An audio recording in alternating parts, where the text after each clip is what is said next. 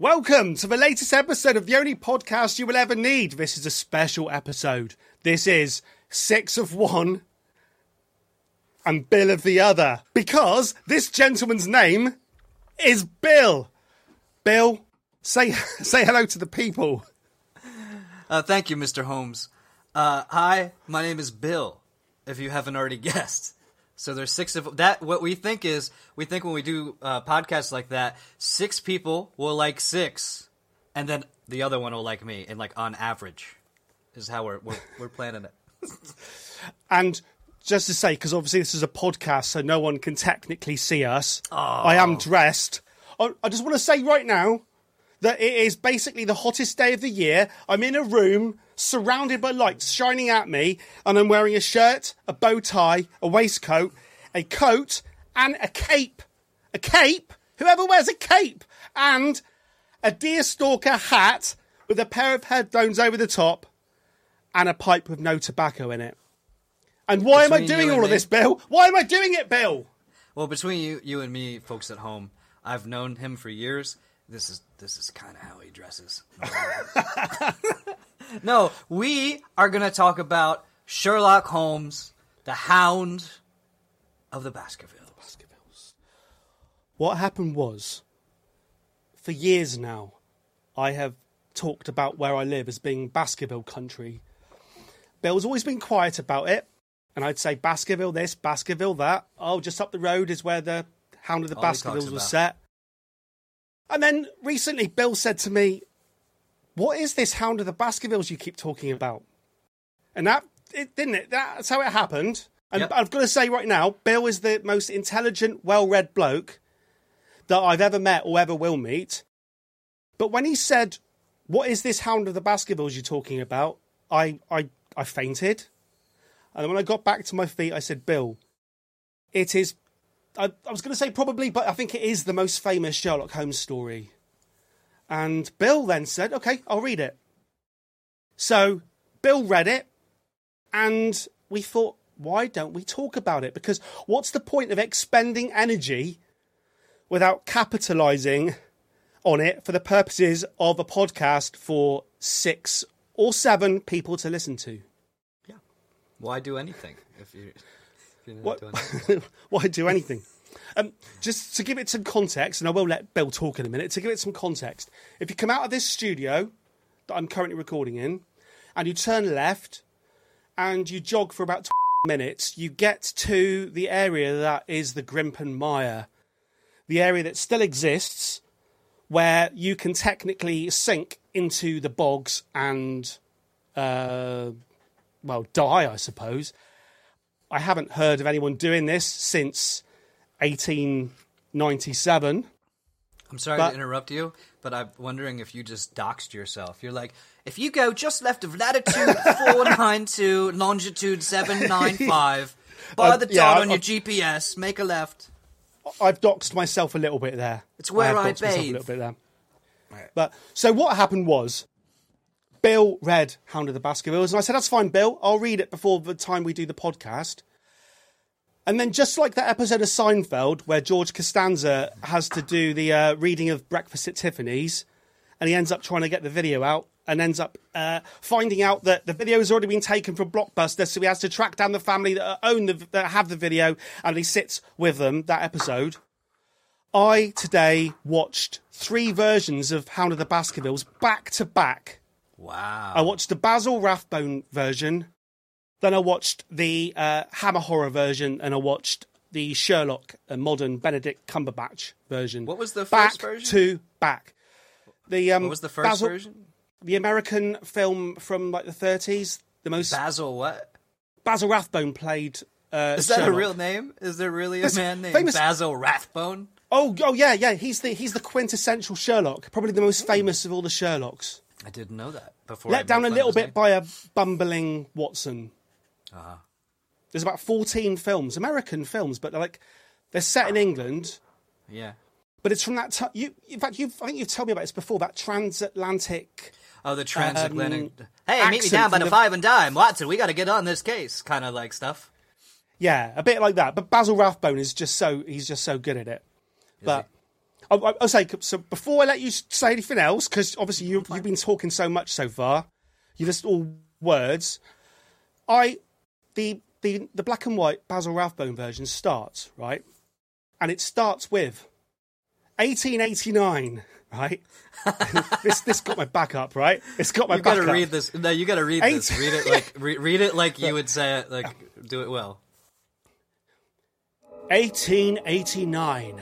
In all England, there is no district. I live here, bear in mind. In all England, there is no district more dismal than that vast expanse of primitive wasteland, the moors of Dartmoor in Devonshire. This is Can I try? I just read. So, can you put that back up for me, just real quick?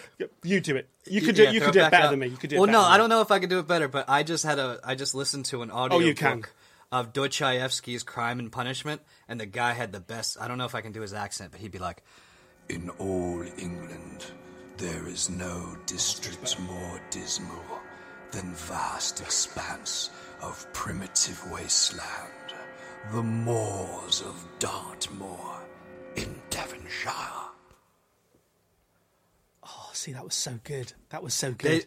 I loved his voice, but they did a terrible job recording the audio for that book, so there would be clear cut and paste. He'd be like, Raskolnikov then decided to go to the road, and he decided... Like, it was like really terrible, like cutting. Hang on, but are you saying... He was so great.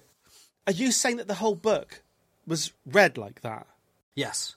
And then the funniest God. was when he read the female characters. He'd be like, "Oh, Raskolnikov, I can't believe you killed the woman and her sister." Raskolnikov looked at her. Like, it was very, I loved it. I'm so behind the times, Bill, because even though this is a podcast where I should be aware of like audio stuff, I've only listened ever to, I think the only audiobook I've ever listened to was an Alan Partridge one where Steve Coogan is playing the character of Alan Partridge and reading his own book, his own autobiography as the character. So there isn't any voices in it. Like, okay. So is the norm. I suppose we had Jack Canori as a kid. Did you have a Jack Canori in America? Did you have going back a long time? Did you have programs on telly where someone would sit and read books to children? Yes, we had Reading Rainbow. Have you ever watched Star Trek: The Next Generation? Yeah. LeVar Burton, who played Geordi, was on Reading Rainbow, and everybody loved it. Yeah. So yeah, that was more children's books, though. That wasn't. Yeah. So that would be like the equivalent over here. Rod Hull and Emu reading Dostoevsky. And I'm probably mispronouncing it too, so don't feel bad. I'm probably murdering. Did you ever watch the English version of The Office, the original Office? I did. With Ricky Gervais doing David Brent, and the bit we're having that where he's trying to show off to the I think it's the first, it might even be the first episode where he's showing off to the new temp in the office, and he's talking about crime and punishment. They're trying to outdo each other with the books they've read. Oh, and David Brent's secretly reading the internet to just, and he'll walk back into the office and say, "Yeah, well, what did you think about that moment in the book where so-and-so happened?" And the temp has obviously read it, and he just cuts like a knife. And that's what it would be like with us two, because I'd be talking about the Mr. Men. Do you have the Mr. Men in America? The Mr. Men? Mr. Happy, Mr. Bounce, Mr. Bump. Roger Hargreaves, children's books. The Mr. Men. No, I've never. Oh, my God. I have children, and I've never read them. Oh, my God. Good, do you know who Rod Hull and Emu are? I'll read them to do my children. Do you know Keith Harris and Orville? I know Orville Redenbacher. Oh, God. Or The Orville, isn't that a show? So... This is the whole podcast, folks. We're just going to try to outdo each other with how well read we are. Yeah, I just read Turgenev. What do you think of that? Well, so regarding obviously I've read The Hound of the Baskervilles 3 times today, using my eyes, looking at the screen. Just to get this straight right now, the Hammer Horror one starts with there's a tarantula climbing up. Oh, what's it? Henry Baskerville's shoulder. Yeah. Henry Baskerville was played by Christopher Lee, right? And there's a tarantula climbing up his shoulder, and Peter Cushing, as Sherlock, has to use his cane to attack the tarantula on Christopher Lee's shoulder. And when this was happening, I thought, I guarantee that isn't in the book. No, it is not. No, should we do a brief synopsis for Yes. the folks at home? Yes, because do the spoiler caveat, because it's Spoilers. why is it okay to spoil it? Well, people have had. It says 1889. I thought the book I read was 1902, but if it was 1902, people have had 124 years. What is it? Yeah. No, Because 120 years. It's been out for interesting- 120 years. We're lifting our spoiler policy. So we're allowed to spoil because this isn't like Seven or Fight Club or what's the other one? I See Dead People. Oh, The Sixth Sense. But Sixth Sense. This isn't the Sixth Sense, right? Yeah. But before Bill gives his thing, because I can feel that I'm just doing lots of talking and being No, you're that guy fine, who does you're all the fine. talking. And in a minute, I like that. right? You've done this for years, and I'm like, you're doing well. Don't worry, I've only done this once. No, but interestingly, right? What Bill just said is interesting because this novel is set in 1889, right? Because it's back in time. This was the comeback book for Sherlock Holmes because in the story before, Conan Doyle had killed. Like that's the spoilers, 100-year spoilers, had killed Sherlock Holmes. So this book is set in the past. It's set before. He's done that thing where you can tell stories that about true? someone who's Because I heard that he had fallen off a cliff with Moriarty in the novel before, and they did that thing they used to do in the old Batman serials where he was like, actually, Holmes stopped himself, then Moriarty fell off the cliff, and then this takes place after that, chronologically, is how I understood. No, so okay. So everything you said is right. He never intended to bring Sherlock Holmes back. As far as I remember, he wrote The Hound of the Baskervilles, not necessarily as a Sherlock Holmes book, which is something we'll get into maybe later, but he wrote The Hound of the Baskervilles, and due to the popularity of it, the next story he set in the present again, and he brought Sherlock Holmes back, as you said. Sure. So this is a weird anomaly where, you're right, he wrote it later, but it's set before. It's not an interesting... Was that interesting? I thought it was interesting. Yeah, It gives you some. Right, it was interesting. It gives you some background on where we are in the Arthur Conan Doyle. Like, is this an early story? Is it a later story? I'd like to know. It's educational. Such as a man with a cape would tell. Indubitably. Right. Synopsis. A friend of his, who is a doctor, comes to Holmes and Watson, and he informs them of the death, and they informs them of the curse of the Baskervilles, which was way back in even older times, in the 1800s. One of Baskerville's relatives raped a high society lady, kept her locked up. She escaped. He made a deal with the devil that if he could catch her, that he would sell his soul to the devil.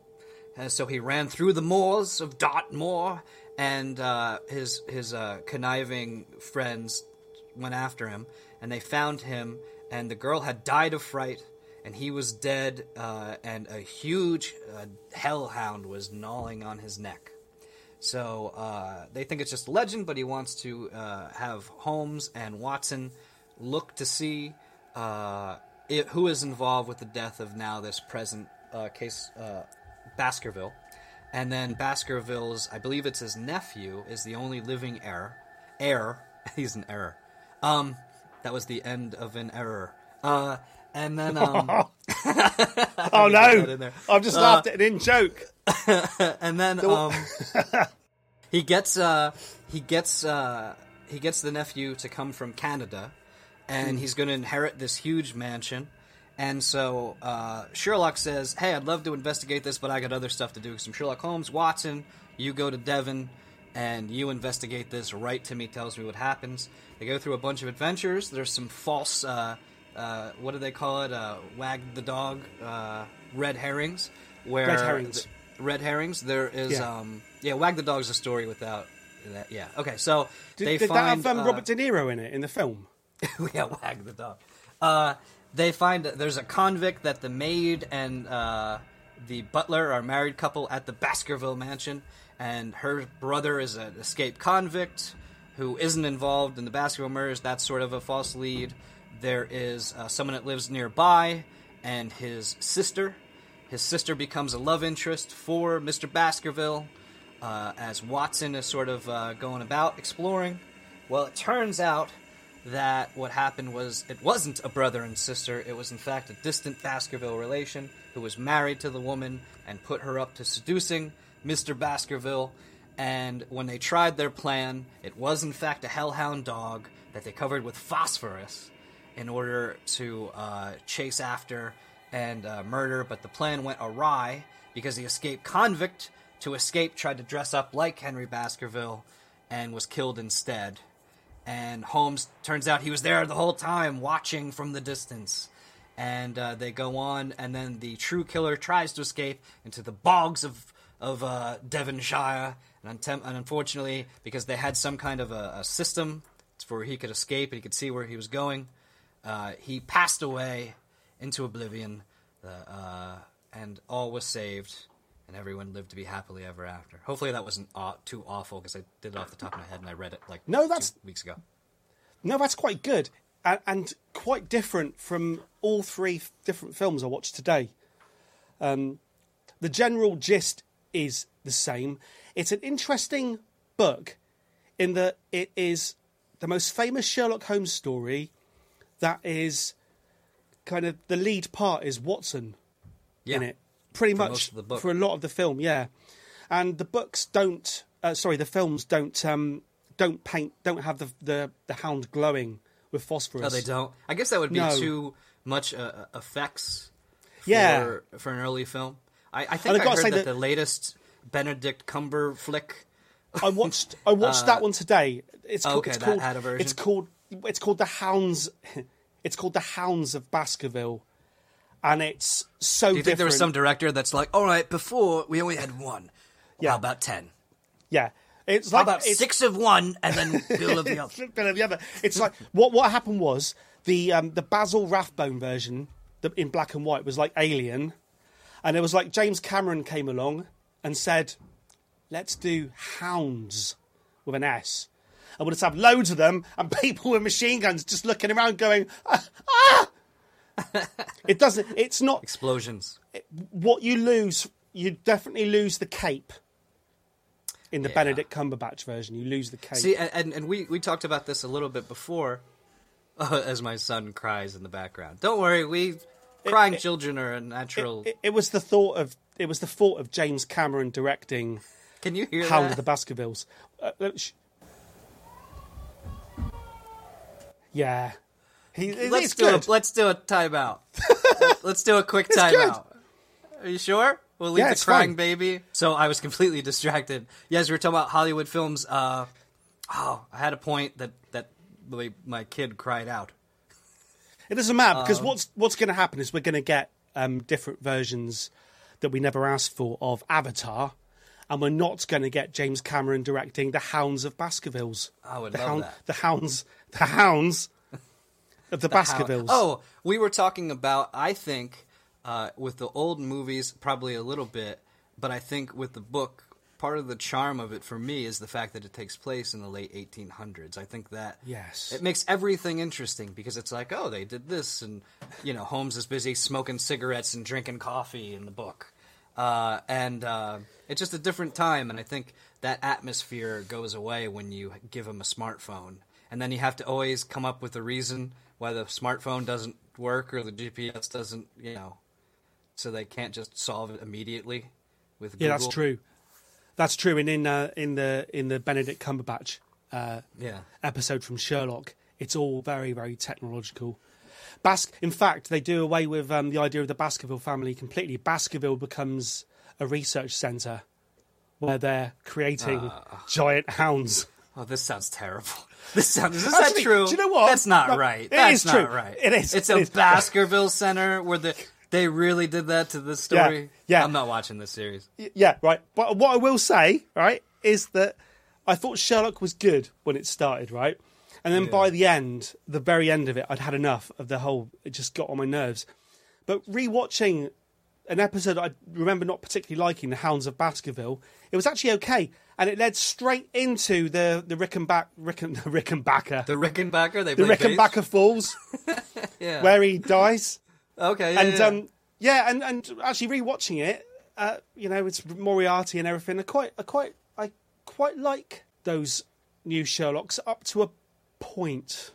See, I'm no Moriarty. Up to a point. I'm going to tell you what my plan would be if I was pitted against the fictional Holmes.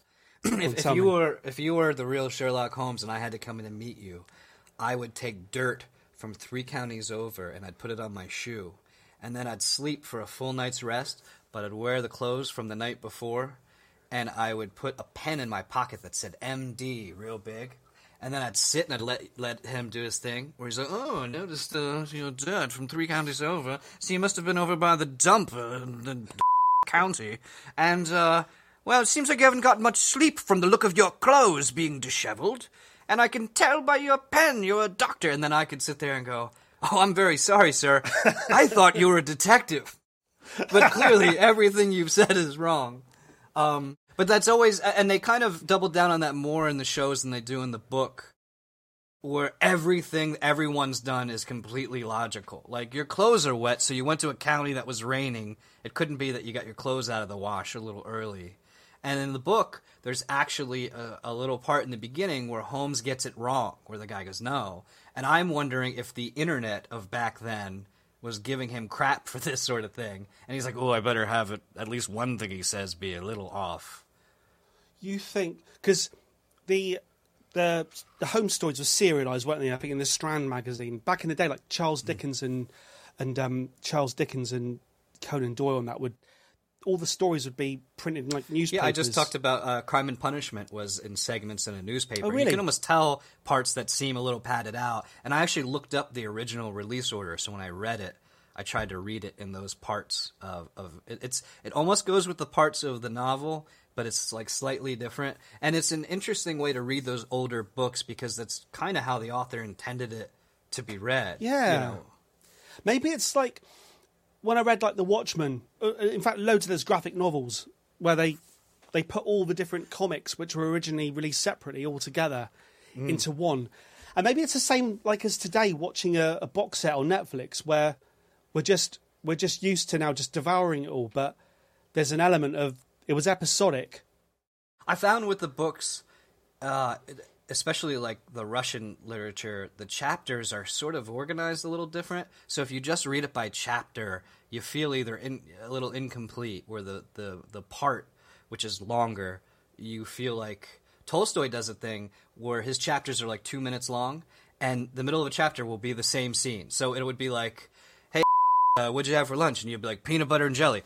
Chapter 2. And you'd still be sitting there going, "So, I went to the store the other day," and it's weird. It just, there's not like an act break as a chapter, so I'm sure this is all fascinating. I just want to let you folks know listening, we're on the cutting edge of the early 19th century, or the late 19th century. We're not like those stuffy podcasts in the 18th century. We're cutting edge here. Well, so I'm thinking, right, that the audience of the day were reading these episodic works in the Strand magazine, and some people were saying, "God, this Sherlock Holmes bloke, he's a bit of a dickhead, isn't he? Bloody know-it-all. What a know-it-all." My favorite part in the book, and I don't know if you get this in the show, because you said Watson can be kind of like stupid in some of the shows. In the book, he's like, "Watson, I thought you were a horrific Nimrod, but after that observation, I think really you're just a Nimrod." And then Watson would be like, "Clearly it was evident that I was blushing from Holmes's gushing praise." he was very, very dismissive of Watson. Is there an element of love story? No, I read up Holmes on and that. Watson? That it's weird because they live together and there's sort of hints, like they never come out and say it. But then I think there are some stories where they have female love interests. I think. Now, it could be someone could. I'm not. I think it's probably like an easy like thing to say, isn't it? Because just watching the Benedict Cumberbatch one where Holmes has just died and he's at the graveside, it's not a love affair, but you can tell that they love each other, if you know what I mean. Like brotherly love. In the book that you read, The Hound of the Baskervilles, are there any drug references in it? I was expecting sort of an opium reference, There is when Sherlock was thinking of the case, they referenced him smoking tobacco and drinking so much coffee that when Watson came into the room he couldn't breathe because it's just like billowing smoke. And I'm like, that sounds like me from 8 years ago when I'm writing TEHI songs. It's funny because the most classic of all the films, the Basil Rathbone version, the very last line of the film, he turns to Watson. So it's all done. The guy's been arrested. It's all done. Or dies or whatever he does. He turns to Watson and he goes, Watson, the needle. He summons After Watson a to go hard and day get of the work. syringe because he wants heroin. And it's like, it's in the film. It's the last line of the film. Watson, the needle, please. Fetch the needle. Most old films had a female heroine. In that film, they had an injectable heroine. Yeah, an injectable heroin. Yeah. Oh, also, Like you never see Batman like, Robin, pass the 8-ball of cocaine. We've got the Joker's out and I'm tired.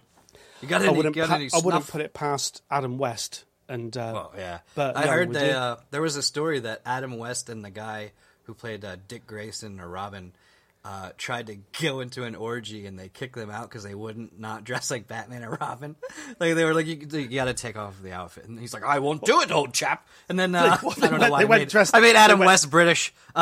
They went dressed as Batman and Robin. Yeah, they tried to get into an orgy because Adam West loved it, didn't he? He loved it. Oh, he loved it. Imagine it's the '60s, so they're playing like the Beach Boys in the back. I don't know what they're doing, and he's trying to jump into this Hollywood orgy, and they kicked him out because they're dressed like Batman and Robin, and they look like such Boy Scouts, which makes it worse. Yeah. Like, they look like they're Beaver's friends from Leave It to Beaver.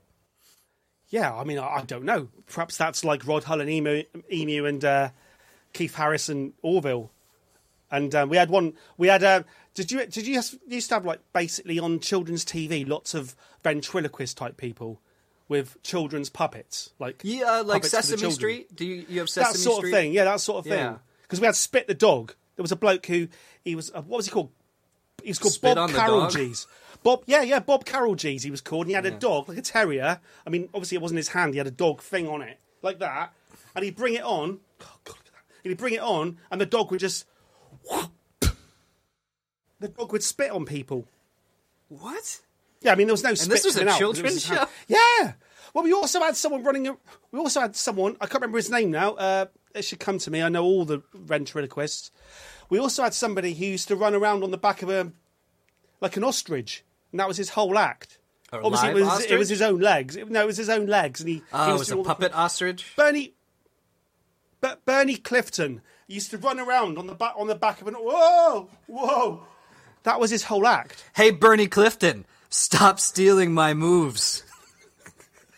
I do that at work to get a good laugh from the from the group. It's an ostrich leg, everybody. It's an ostrich. I've got. Look, I've got ostrich that legs. Bill is crazy. He's doing the ostrich thing again. Give him a raise. He's earned it. So I watched the Hammer horror version of The Hound of the Baskervilles, and it reminded me of something. I thought it was from the old Universal horror films, but there was something about it, right? The composers of the day used to compose the song using the title of the film. Have you heard about this? No. So, for instance, when he did The Hound of the Baskervilles, and I have There's it no here, H note. How do they do that? You'll see what I mean, right? It's about the syllables, because I say that it's a podcast music related, right? This is the music input.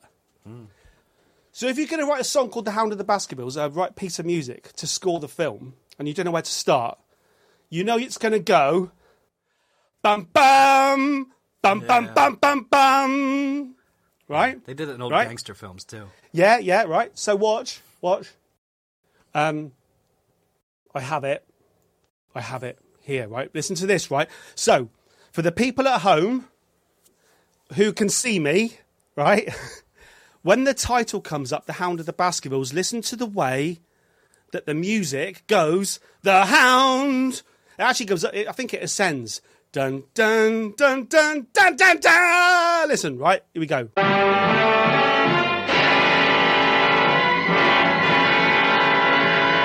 The Hound of the Baskervilles. Did you understand what I was trying to say there, Bill? Did you get it? I do. Because you're a musician, yeah? Yes. Do you know what I mean? Yes. That they're trying that they're saying the title musically. Of the Baskervilles. Take the words out. Bum, bum, bum, bum, bum, bum, bum. But it's kind of one of those things that's sort of useless, don't you? I mean, like, it works as a scary kind of, but, like, by saying the title with the, you know what I mean? It's like, Well, no, but this became a thing. I think it had happened years and years before. I think it was like in Frankenstein. But this guy from Hammer, he'd done it first, I think, with Dracula, right? Listen to how the music says Dracula when the title for Dracula comes on.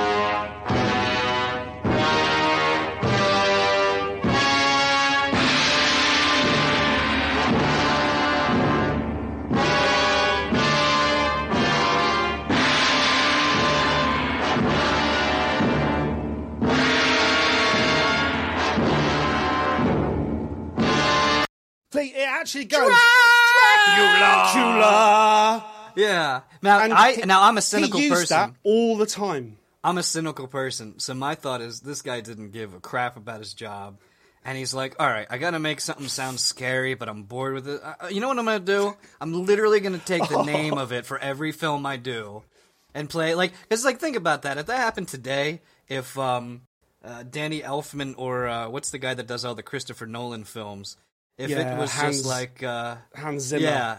What was if it was just like The Dark Knight? You'd be like, this guy's late. Like, this is lazy. Are you sure they don't still do it though? Sometimes, if they do, it's a It's lazy such a good trick. thing. You know? But if I had to do a tune, which I might end up doing for the only podcast you'll ever need, it's going to go 6 of one and build on the other. Dun dun dun dun dun dun dun dun. Right, and it'll be the only podcast you'll ever need. Dun dun dun dun dun dun dun dun. We'd be a hit in towns from 1940. I did it right on on The Only Way Out Is Through on the album. I did it somewhere on that one. You did the Hound of the Baskervilles? Yeah. The Hound of the Baskervilles. The only way out is through. The only way out. Dun, dun, but take out the words. Dun, dun, dun, dun, dun, dun, dun.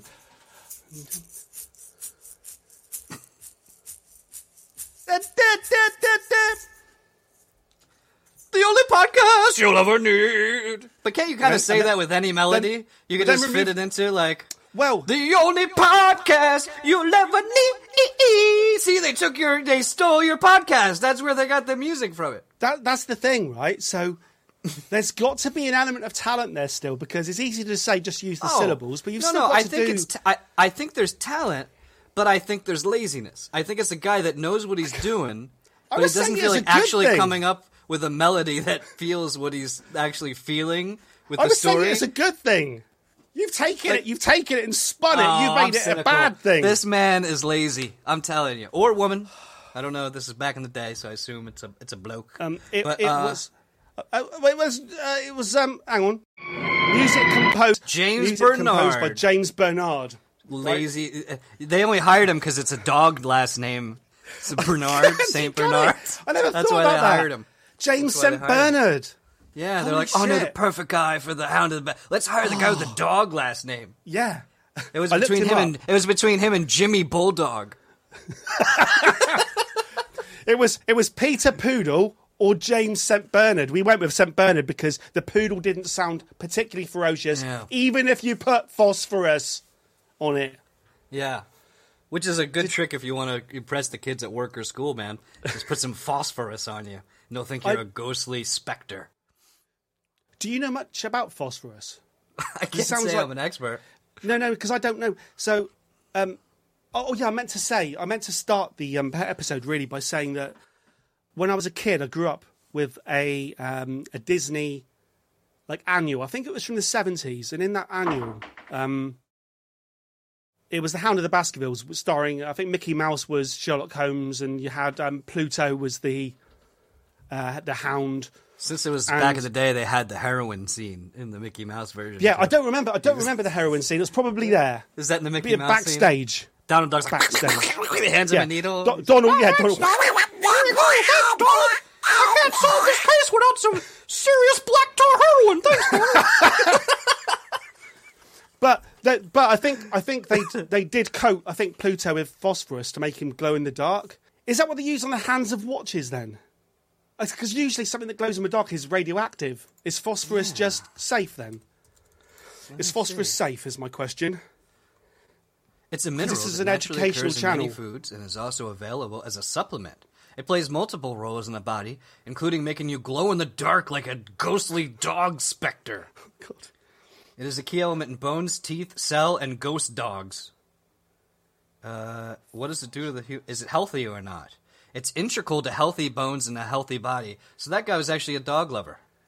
I'm not sure we're talking about... Have we got the right substance? Phosphorus, right? Yeah, no, I thought it was, but... Well, let me write phosphorus, bones, Hound of the Baskervilles. I know that you can get bones that glow in the dark, but it's usually at Halloween. The terrifying dog in the Hound of the Baskervilles is described as having blazing eyes and a luminous muzzle, appearances attributed by Watson and Holmes to the application of phosphorus. Review of the toxicity and flammability of white phosphorus makes this improbable. So the novel is crap, we should stop talking about it. It's unrealistic. It's not a that bollocks. people would die of fright from a dog dying of chemical poisoning. Yeah, basically they just set a dog on fire, highly flammable. Did you ever have? Do you know who Michael Crawford is over there? He was the Phantom. He was the original Phantom of the Opera. No, I did watch the Family Opera play. In Philadelphia, but I have not. Yeah, so the original run in Broadway would have been Michael Crawford in the 80s. But before that, he was in a comedy over here called Some Others Do Have 'Em. Okay. Probably not an American thing. Sorry. No. There's a point here. Yep. The composer of the Died theme of phosphorus. tune. No. No, it's different. It's a different point. He may well have. God, it's getting hot in here. It's getting hot in here. Sherlock, take off all your clothes. Dun, dun, dun, dun. It's getting hot in here. Watson, give me a syringe of heroin. So, the composer of the theme tune to the sitcom, the British sitcom Some Others Do Have 'Em, what he would do is he would work out the title of the show in Morse code and play the Morse code as the title, right? And it goes that right. So the theme tune does this, right? It goes SOS. No, it's good. It's good. It goes.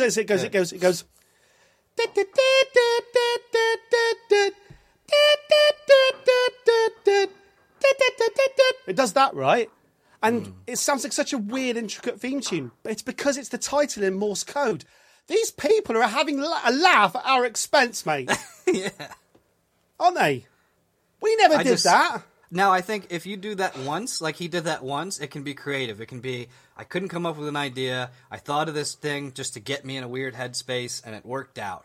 But if you're doing that for every thing, I call creative bankruptcy. I learnt about the way that the composers for the old horror films, I think it was Universal and not just Hammer, but the way that they would take the title and as so they're sitting over a blank piece of paper and someone comes in and says, "Yeah, we got another one. It's called The Wolf Man versus the Invisible Man," and they sit there and they think, "Oh, my life is so shit. I'm reduced to this. I'm writing damn music for these films. What am I going to do?" Damn.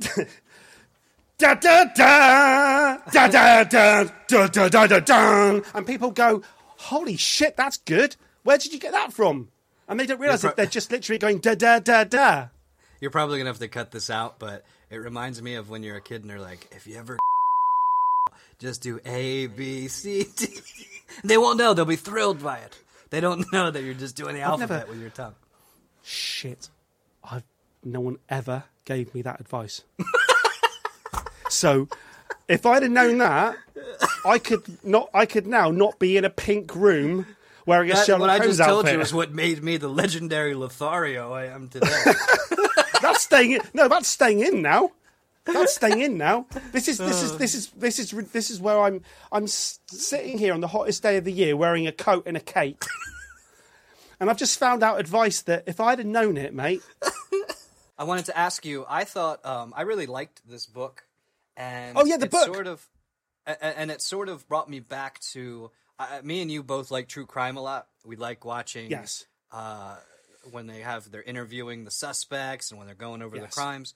And this, to me, if you were alive in the late 1800s, early 1900s, would probably be some of the closest you could get to true crime, where it's obviously fictional, but it's here a crime has occurred, Yeah. and they slowly walk you through people lying and trying to get out of doing it until in the end, you know, the difference with the books is you always find out what happened. But I think this is sort of a precursor to true crime. And part of why I like the atmosphere of the late 1800s, it's a darker, sort of more mysterious place because everybody doesn't know everybody else. And it makes for more surprising twists and turns. And I really liked that aspect of it. And I wanted to hear if you got that vibe from the movies that you watched, besides the Benedict Cumberbatch. Well, I think I have read the book, but I think it's just so long ago that I just can't remember. Certainly, I've watched the black and white Basil Rathbone film so many times in my life. I love it. I do. The atmosphere, I just love the atmosphere of all those old horror films. I think The Invisible Man's my favourite. But the Universal films, the James Whale ones like the Frankenstein and Bride of Frankenstein and this, the overall atmosphere of this book, I'm just wiping the sweat that's constantly dripping down. I'm wearing a hat on the hottest day of the year and a pair of headphones. I can't keep... But we'll do a shirtless atmosphere... character next time. Yeah. Because funny You enough, could be like, funny enough, the next book we're going to read is Tarzan, Lord of the Apes. Loincloth. I'll still be sweating. I'll be sitting there in a loincloth sweating. The atmosphere of this book is so... It is the area. It's Dartmoor, right? Yeah. It's dripping in it. And the fact they use Dartmoor Prison... Now, in the film, they use the fact that a convict escapes from Dartmoor Prison. Mm-hmm. And... to this day, it's a bleak place. It's not that far from here, as opposed to the cheery prisons. Well, it's a particularly bleak prison, right? Mm. And this is a fact that's going to sound like a lie, but it's a fact. It's got its own ecosystem, weather-wise, right? Even on the hottest day of the year, if you drive to Dartmoor Prison. Around the prison, it's always fog, rain, and thunder and lightning. And I'm not joking. Yeah. It's really, really weird, right? And it's located in such a place that might be a bit different today, but certainly in the olden days, if someone escaped from Dartmoor Prison, no one even bothered going out to look for them. All they would do is wait till the next morning, and the prisoner would be banging on the gates wanting to come back in. Because it's set in... Yeah, no, this is true. It's set in such a bleak area. It's in the middle of nowhere. And back then, especially in 1889... 1899! Bam! Bam, bam, bam, bam! 1899! It was surrounded by, you've got the mire, the bogs, and the bleakness... and the exposure, like just exposed to the elements. And I think I like the atmosphere that the book gives. And this little thing at the beginning here. In all England, there is no district more dismal than the vast expanse of primitive wasteland, the moors of Dartmoor in Devonshire. Did it say that when you bought your home? Like on the real estate listing? Is that the opening paragraph? This lovely 2-bedroom rancher on the mysterious hills of deadly Dartmoor. Yeah. The dismal... The most dismal... Hang on. Oh, my God. In all of... Listen to that again, Bill. Listen to that again. In all England. Right. Wow. Did you hear that? In all England, right? In all England, there is no district more dismal. And that's what I'm trying to say about like, the prison. They built the prison there for a reason. And I like a part of the story, certainly in the film version I was watching today. I think both the Hammer and the American version. The prisoner gets killed, and Sherlock believes it's, in the Hammer one certainly, Sherlock for a while believes it's Henry Baskerville. They do that in the book too. Because he's dressed like him. Yes. But that's the reason he gets killed. Yes. Because he smells like him. Yeah. So there's a lot in this book that rides on smell. If he had used, what I'm saying is, right, if he had switched after, if he had got Henry Baskerville, yeah, Henry Baskerville comes over from Canada, right, loses a shoe, and then loses another shoe, and if at that point he thinks, sod this, I'm going to put on some Brute 33, Old Spice, or some Calvin Klein or whatever, and he sprays a different aftershave on, the Hound is not going to have a clue. He could walk right past the Hound, because the Hound's looking for the smell from the shoe. Yeah, but if he put a pork chop in his pocket, him and the Hound could have been best friends. Yeah, that's true. I never thought about that.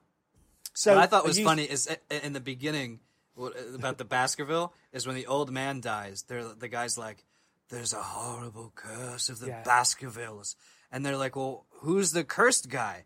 "The one in the huge mansion down the hill." And then he goes, "Oh wait, I know what you're thinking, but listen. He died a very old man." Cursed! The curse of the Baskerville. I never... Do you know what?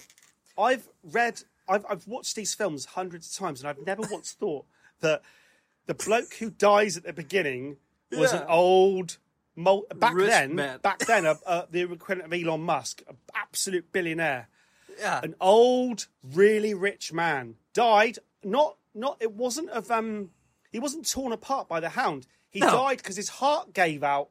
Because of fright or running away.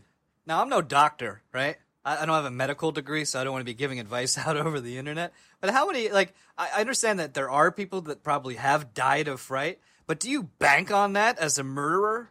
Like, do you go, okay, No. I could drown him. No. I could strangle him. I could throw him off a cliff. I know. I'll scare him to death. That'll likely happen every time. That's true. Do you think that maybe it was the case that he was running away from the Hound and he died, and that was that? If he hadn't have died, that the Hound would get the Hound would have got him, and then the story would have been he was ripped apart by a Hound. It's hard, but for dogs, I know they'll attack you, but will they kill you? Like, can you bank on them killing you every time? Right, so in the films, he keeps the dog underground in like a mine. They do and sort he of starves do that in it. the books. Eh? Yeah, you're right. Yeah, he You're starves right. it, and so it's a starved, it's a nasty, unhappy dog. Anyway, you were talking about the convict dying from the dog. There's a funny aside that kind of dates it in the book where Holmes is talking to the maid and the butler who are related to the convict who I think murdered people and everything, and they're like, "That's my brother." So Baskerville and Holmes run after the guy immediately. And then they lose him and they can't find him. And they see Holmes in the distance, but they don't know it's Holmes at this point. So they lose him, and the sister begs Watson. She goes, "Please, he's my brother. And look, he's going to South America in 2 days, right?" And Watson goes, Well, I guess it's not on the taxpayer's dime, then fine. so in other words, this murderer is just roaming the streets of South America. And Watson's like, "Well, it ain't England, so that's fine." wow. So I thought that was funny. He's escaped. He's an escaped convict, but because he was going to go to South America... And it was either Africa or South America. I can't remember. But yeah. This is and like then Watson's... It's like the Great Train Robbery, a little bit, isn't it? With Ronnie Biggs and that. He went to South America for a long time, didn't he? Or something. Yeah, like and I guess it's fine if you kill people there. Because Watson's just like, oh, the taxpayer won't have to pay for it, so go ahead and commit murder and debauchery on children in South America. Who cares? I thought that was a funny little... Dracula! I think, you see, it's funny. I think more of Tim Burton Batman, like when he would go on the roof and he'd just do this. I'm Batman. Oh, and I thought it was funny, Baskerville in the book, I don't know how he is in the movie, but this is a very English approach to him. He's very courageous and yet dumb. So it's a hilarious way to write him because you can look up to him and look down on him at the same time. So it's like, oh, that idiot's very brave. Go to the five and dime. You know, I'm going to go have a hot dog and talk about Joe DiMaggio, and then we're going to go catch this creep. You know, it's like, oh, he's very dashing and courageous, but a bit stupid. Kind of like me. No. Yeah, he is a bit. The problem with the Hammer horror film version of it is that Baskerville looks very, very much like Christopher Lee. Yeah, it's a good double act, though. If you've never seen it, it's a good double. If you're not used to the double act of Peter Cushing and Christopher Lee, well, from Dracula and Frankenstein, wasn't he in what is the British Secret Service? MI6 or I don't know. Was he? He was, and I think when they did Lord of the Rings, he would lecture Peter Jackson on how it sounds when you stab someone because he had done it in real life. Oh. Do you remember at the very end, because he lived into his 90s, didn't he, Christopher Lee? Yeah. Do you remember at the very end he was singing for a heavy metal band? Do you remember that? In I his didn't 90s. see that. Yeah. I think sure. it's just a I might shame have that made that up. they made him a Star Wars character and named him after poop. I thought that was Count Dookie. Count Poo Poo. Yeah, you're right. We did. Yeah. Oh no, it's Count Dookie. Count Dookie. Captain Mudbutt. Do you know what? I never realised when I got Green Day's Dookie album. You never knew that was a euphemism for poop? No. I never knew. But I suppose we probably got words like that over here. Maybe they're in the Hound of the Baskervilles. Yeah, they said Sherlock had a case of the mud butt. That's why he couldn't travel to... It's a shame we're doing it an hour in, but did you like the Hound of the Baskervilles? I loved it. I really loved it to the point where I'm reading a few other books, but I want to come back around and I want to read the very first story where Sherlock meets Watson. I think and it's called The Velvet something, I think. I want to come around and check that one out next. I really enjoyed it. And if you're going to read it or listen to an audiobook, it's fairly short. I think not short enough for me to read it before today. Yeah, not Cliff Notes Jimmy over here. I read the first. Right, okay, then I read the first chapter, and the first chapter is all about. It must have been the Doctor Mortimer, whatever he's called. He comes to Sherlock Holmes's flat. Yeah. While Sherlock's not there, and he leaves behind his cane, and that's how they do it in the that book. famous scene where. So this is I'm just heading to the first chapter of the book that I read. Okay, sorry. Where he leaves the cane, and the first chapter is he gives Watson. I know you've already said this, but it is funny the way he gives Watson a go. Watson, tell me what you think, and Watson goes, oh well, it says CCH on it. That must mean a hunt. Someone from the hunt must have given him this, and then Sherlock goes, yeah, everything you've just said, Watson, it's all a load of bollocks, mate. CCH is obviously Charles Hospital, Charing Cross. CCH is obviously Charing Cross Hospital, Watson. Nothing to do with a hunt, you idiot. Yeah. It's like he puts Watson well in his place. I love how I just did a Watson because you're like, here's what I read in the first chapter of the book, and I go, that's in the book. Yeah, and I have to stop you. Thank you, Watson. Yes, thank you, Watson. Please sit the F down, Watson. Thank you, Watson. Take a seat. No, I've got to say, watching their films today, the story holds up in that it's ostensibly a story about a ghostly hound on a bleak moors, but it's actually just a story about greed. Yeah. Now, has the guy who the villain in it, right? Yeah. He is an heir, and there's a painting in the films. There's a painting on the wall. Yes, of one of the ancestors that looks like him. Yeah. So let's get this right now. So he is an heir. He's got some sort of legitimacy to this thing, has he? Or is it that Henry Baskerville is the next heir? Yeah. So Henry he's older. is the Shouldn't one. he have it? Because it has to do with it has to do with relations. So, and I don't know how specifically it works out in the book, but for instance, if you're the king's son and I'm the king's nephew, I have a right to it, but you have the first right to it. Yeah. So you're you William. would sort of, I'm Harry. Yeah. I might as well just Yeah. go and marry an American.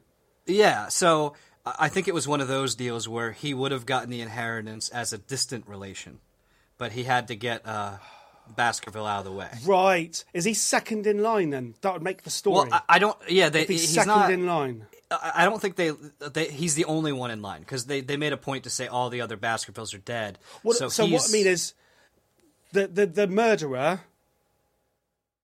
If yes, if Baskerville died, if he dies, he can come out of the woodwork. Yes, and make the claim, yeah. and take the whole place. Yeah, and he did that old parlor trick many people do, where they go, "Remember, I told you it was my sister. Psych, it's my wife." Yeah. Everybody goes, "Oh, that guy, that crazy Baskerville, lied about his name and said his wife was his sister. That's one for you, Baskerville." What was he pretending to be? Because he's like living in a like a hut in the grounds. He's like pretending to be a gardener or something. Was he trying to? Yeah, it wasn't a caretaker. It wasn't an anthropologist. I thought it was some kind of a scientist, but studying plants and such, which I'm sure there's a word for. Botanist. Yes, I think. Don't quote me on that. So he's living in the grounds as a botanist. Yeah. Does everyone need a botanist?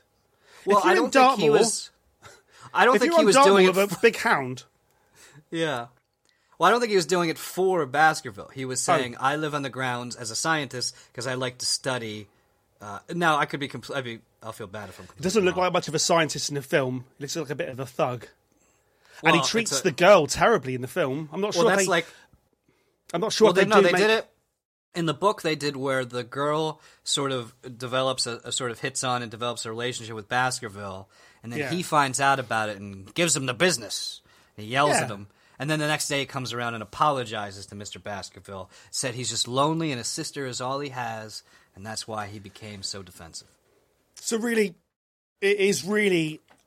At its heart, it's a book about sisterly, incestuous wife/sister love with a hound covered in the stuff that makes watch hands light up.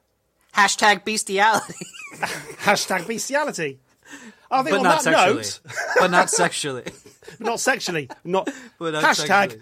I might put the hashtag on the video version of this. Hashtag bestiality. Hashtag not sexually. Not sexually bestiality. All right, I'll give you my fun fact history of the day, which I actually heard from Hardcore History, which sounds like some kind of pornography involving the Romans, but it's really a very good podcast about history. And it has to do with the term laconic. And I think I'm pronouncing that right, but laconic comes from the continent of Laconia, which is where the Spartans lived. And the Spartans. Sorry, right. My battery just ran out. I think we'll call that a day. I'll tell you what. I'll tell you what. Darkness. Let's just we'll take that as a call from God. All right. End it. Yeah. And people, I'll leave this in because people are really going to want to know the end of that little anecdote. Oh, so I'm supposed to still do it to darkness? No, you're all right. You can. I was going to say wait till the next episode. Yeah, I'll wait till the next episode. Yeah, we'll wait till the next episode. So everybody, we'll find out in the next episode what laconic means. In the business, we call that a cliffhanger. Exactly. You got to play the music on this. Dun, dun, boom. The only podcast you will ever need. Da, da, da, da, da, da, da, da, da, da, da. I put an extra word in then.